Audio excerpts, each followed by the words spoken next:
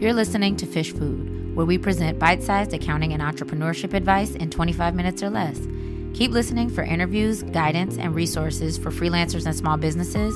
And if you enjoy, rate and subscribe to let others know about the gem you found. Now, let's get started.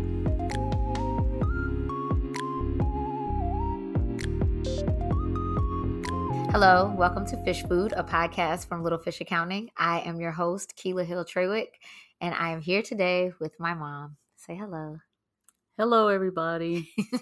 So the reason I wanted to talk to you today is because, as you know, I've been trying to do more interviews with people who work full-time but have an entrepreneurial spirit to do something on the side. And you have, I hate calling it a side hustle, I call it a passion project, but you have something else that you do on the side. And so I wanted to get into that today. So why don't we start with you giving me a brief description of what you do for your day job and then tell the people what your passion project is. Okay, so my day job is I am a program analyst for the Centers for Disease Control, the CDC in Atlanta. I work within the National Institute of Occupational Safety and Health, and I work in the World Trade Center Health Program. What does that mean? So that program is designed to, in summary, to provide medical care to individuals that were affected by the destruction during 9/11 in New York City. Okay. And then outside of work, what is your passion project? So my passion project outside of work is genealogy research. And do you have a part of genealogy research that you're especially interested in? African American research. Okay. So we're going to go back a little bit. When you first started working, like when you entered the working world, what were you doing and what did you think that you were going to be when you grew up? Oh my goodness. So I started working, my very first job was at the age of 16, and I worked for a bank.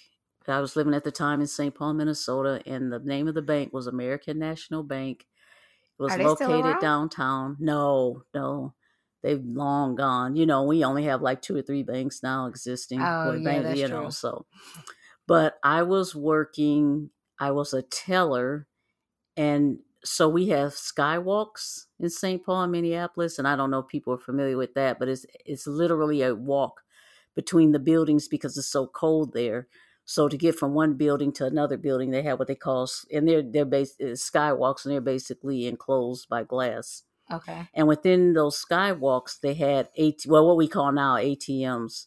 And so people, but back then, that's when you had this big old massive tube, and you do your transaction, you face a TV screen. What were those tubes called? That they suck them up, right? Yeah. Right. And actually, I guess they have them now, some drive-through banks, but these were where so now you go to ATM and basically you put your card in ATM and you withdraw cash, you transfer, whatever. But back then, you had to do in the tube, you had to put your money and your deposit slip and whatever you want to do, and your face would come up on the screen. And I'd be down in the basement of the bank with other tellers down there. And we could see each other. It was like a TV screen, basically. And I was a bank teller. And is that what you wanted to do? Is that were you interested in that field? No, I wasn't. Just something it was in the evening after school, and just a job for a teenager at the time. That I growing up, I really didn't know what I wanted to do. I knew it was something. Well, I wanted to, at first, something international, like foreign languages or international business or something like that. But ultimately, I just ended up enlisted in the Army because it was the fastest way to get from Minnesota, get out of the house for free, basically. And so that's what I did. And in the Army, I first was working in military intelligence, and that was my first 3 years. And then my second 3 years, I was administration. So you go through the Army and then you're like, all right, I'm going to get out. And what did you think you were going to do then? So then I kind of had an interest in finance. So my first job getting out was what they called a voucher examiner for the U.S. Army Corps of Engineers in Japan. And as a voucher examiner, basically what I did is pay the invoices for contracts. And back then, is unlike now where we have all these automated systems and things, it was a manual process, and you literally typed up checks and manually deducted them out of accounting ledgers and things Oh, like wow. that. And that was my first job in civil service after I got out the army. All right. So then you stayed in the government for a while. And then somewhere along the line, you decided that or I guess, did you decide that you were interested in genealogy? Were you always interested and you just didn't do anything with it? No, How'd you get there? yeah, so I didn't have an interest in genealogy until like 5 or 6 years ago. And I just had, so in growing up, on my father's side of the family, we heard stories about the history of who his grandparents were and his growing up in Mississippi, and he had lots of cousins, and we go down to Chicago and visit his cousins, and we go to Mississippi and visit. So in other words, I knew about his side of the family. I had a lot of information, and also we met cousins, and we knew cousins and aunts and uncles and all that. Whereas on my mother's side, we knew about her brothers and sisters, but we didn't know the background of her mother and father. And I don't know what it was. Even today, I don't know what it was. It just perked my interest. And I just kind of just had an interest in my mother's side of the family because they were just a mystery. So I just started just kind of on my own doing some digging around in on ancestry.com and looking into her mother's line and her father's line, actually, but it actually was her mother's line that was the real mystery because we didn't know anything about her mother. We didn't know anything about any siblings. We didn't know about her parents, nothing. And so I started looking, and I found her mother and her father and her grand. So basically, I was able to go back to maybe 5 or 6 generations. Wow. I found out more information on that side of the family that I never knew on my father's side. I was just able to go back really far, and I just got addicted. And I would tell people my story, and they wanted me to see what I could find in their family, and I started doing it for other people, and then I just kind of started learning more about the proper way to do research and about different records. And also, it just kind of exposed me to African American history, things that I had never learned before. So basically, I knew about the civil rights movement, Right. Martin Luther King, Harriet Tubman, Booker T. The Washington. stuff that they teach us Right, in school. right. But I didn't know anything about the U.S. colored troops. I didn't know anything about the Freedmen Bureau. I didn't know about free people of color. I just got exposed to all these different avenues of African American research. And then I was in using that with the family history research where we could actually identify actually family members that were slaves, family members that were free, family members that served in the military, in the Civil War, those that went accompany their masters to the. So just all this kind of information just drew me in even more so. And then in doing research for other people, it exposed me to other areas that wasn't within my family. So it just exposed me to different records and different historical aspects of family Dang. history. So I just got hooked. What made you want to do it? I mean, because we always talk about like people really enjoying things and kind of doing them for a hobby. What made you want to move that hobby into a business that you could kind of run? Well, I just think that especially in African American family history, it just seems like people kind of want to know, but they just don't have the time to find out information about their family roots. And so I felt like this could be a niche that I could kind of get into to do the work. So it's Mm, like the people, they want to know, but they either don't know how to do the research or they just don't have time because it's very time consuming to do. So, so you could take that on for right, them. so I could take that on. And I just kind of felt like I just I just have a passion for people knowing their family history because I just feel like we're getting to a point where we're going to have a generation of people that don't know anything past their parents, and it'd just be a shame, especially with the findings I found. And I don't know, I just feel like the ancestors are just like, tell our story, tell the people what we lived through and the struggles and the sacrifices we went through so that you all, our great great grandchildren, our great grandchildren, could have the opportunities that you have today, because back in the day we couldn't speak for ourselves, and Mm-hmm. now you can speak for us and you can tell the world what we went through, what we accomplished. A lot of people think of just African American history as slavery, but we had successes out of that, as well as sad stories out of that. We had people that despite all odds of segregation, discrimination, that ended up being not only farmers, successful farmers, but teachers and dentists and doctors and Mm. professors and all of that. So also just to put that awareness out, because again, I think that a lot of people just think in our history it's just all about slavery, and a lot of it is, but there's other stories, because we have time between the end of the Civil War, when the slaves were free, up until the civil rights in the We 1950s were and still 60s. living and doing stuff. Right, right. And you don't hear about that part. You don't hear about what what African Americans were going through during that time. So That's it's just also interesting. interesting to me.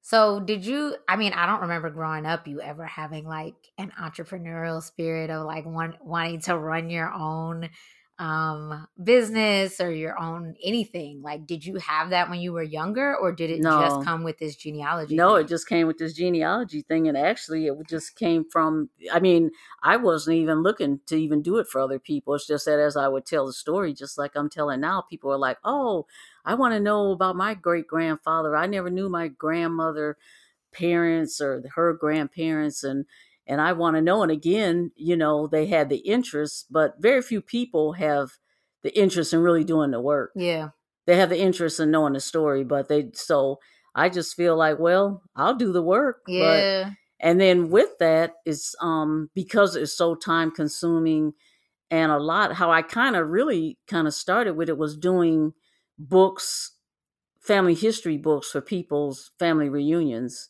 And then that kind of evolved into doing just straight research for people. So then that's when the whole about, and I guess I never even thought about it as an entrepreneur. I just kind of thought about just a little side gig, actually, because I'm still working full time.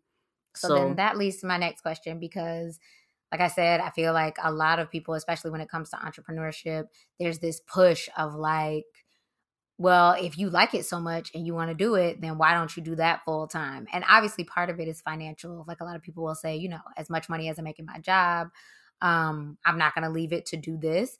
But what are your reasons outside of financial that make you want to work full time and do this on the side as opposed to pursuing this just all the time? well, I mean, it is kind of financial reasoning, because I do have a love for genealogy research, but realistically, I would not be able, and I know I would not be able to live off of doing Mm, genealogy work. And so the other thing is too, is I put a point in my career where I've invested so much time that it's kind of crazy to just quit right now and try to pursue a oh, hobby. yeah. So I have 40 something years of government service, so I'm not going to give that up to go do genealogy full time. So it is sort of kind of for financial reasons, and I'm too young to retire. Well, to financially Yeah.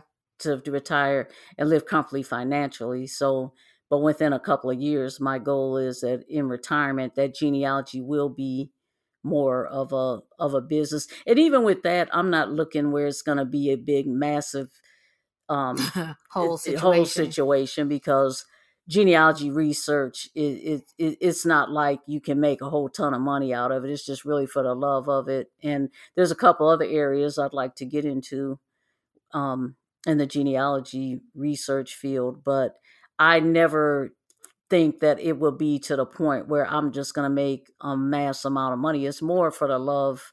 It's just for the love of the hobby, really. So that's a good segue to my last question.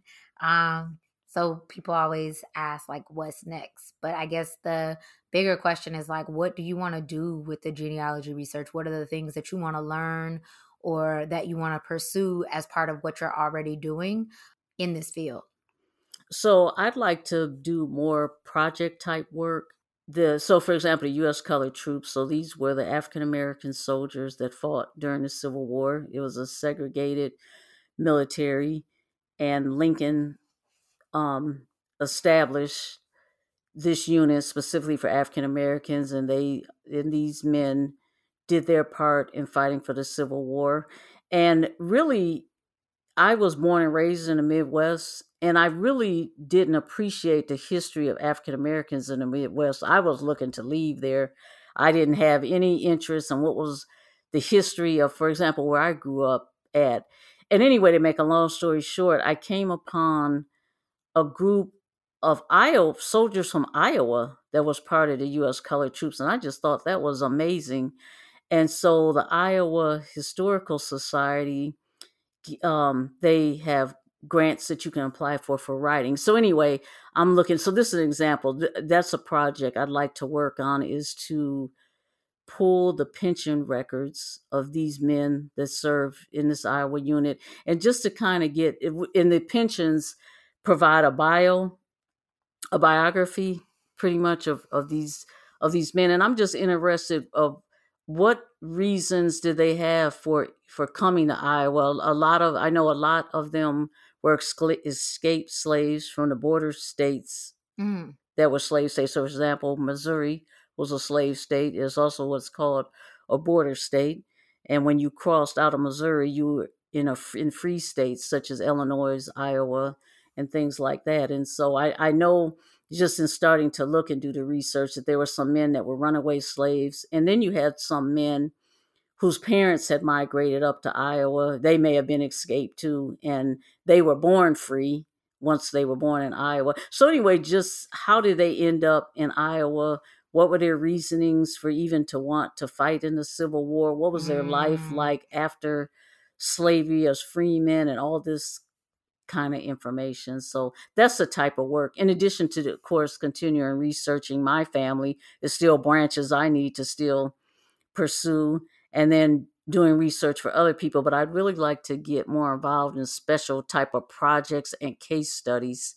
I like working on those type of things because I like researching and analyzing and trying to answer the questions of why, when, where, how come, how much, and things like that. So I'd like to add on projects and case studies to researching for people.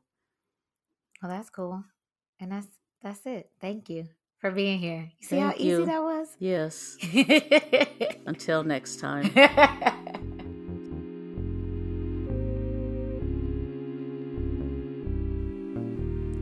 Thank you for listening. If you like what you heard, there's good news. We've got additional free resources for you to get clear on your small business finances. Subscribe to our bi-weekly newsletter by heading to littlefishaccounting.com/subscribe, and check us out on Instagram @littlefishaccounting.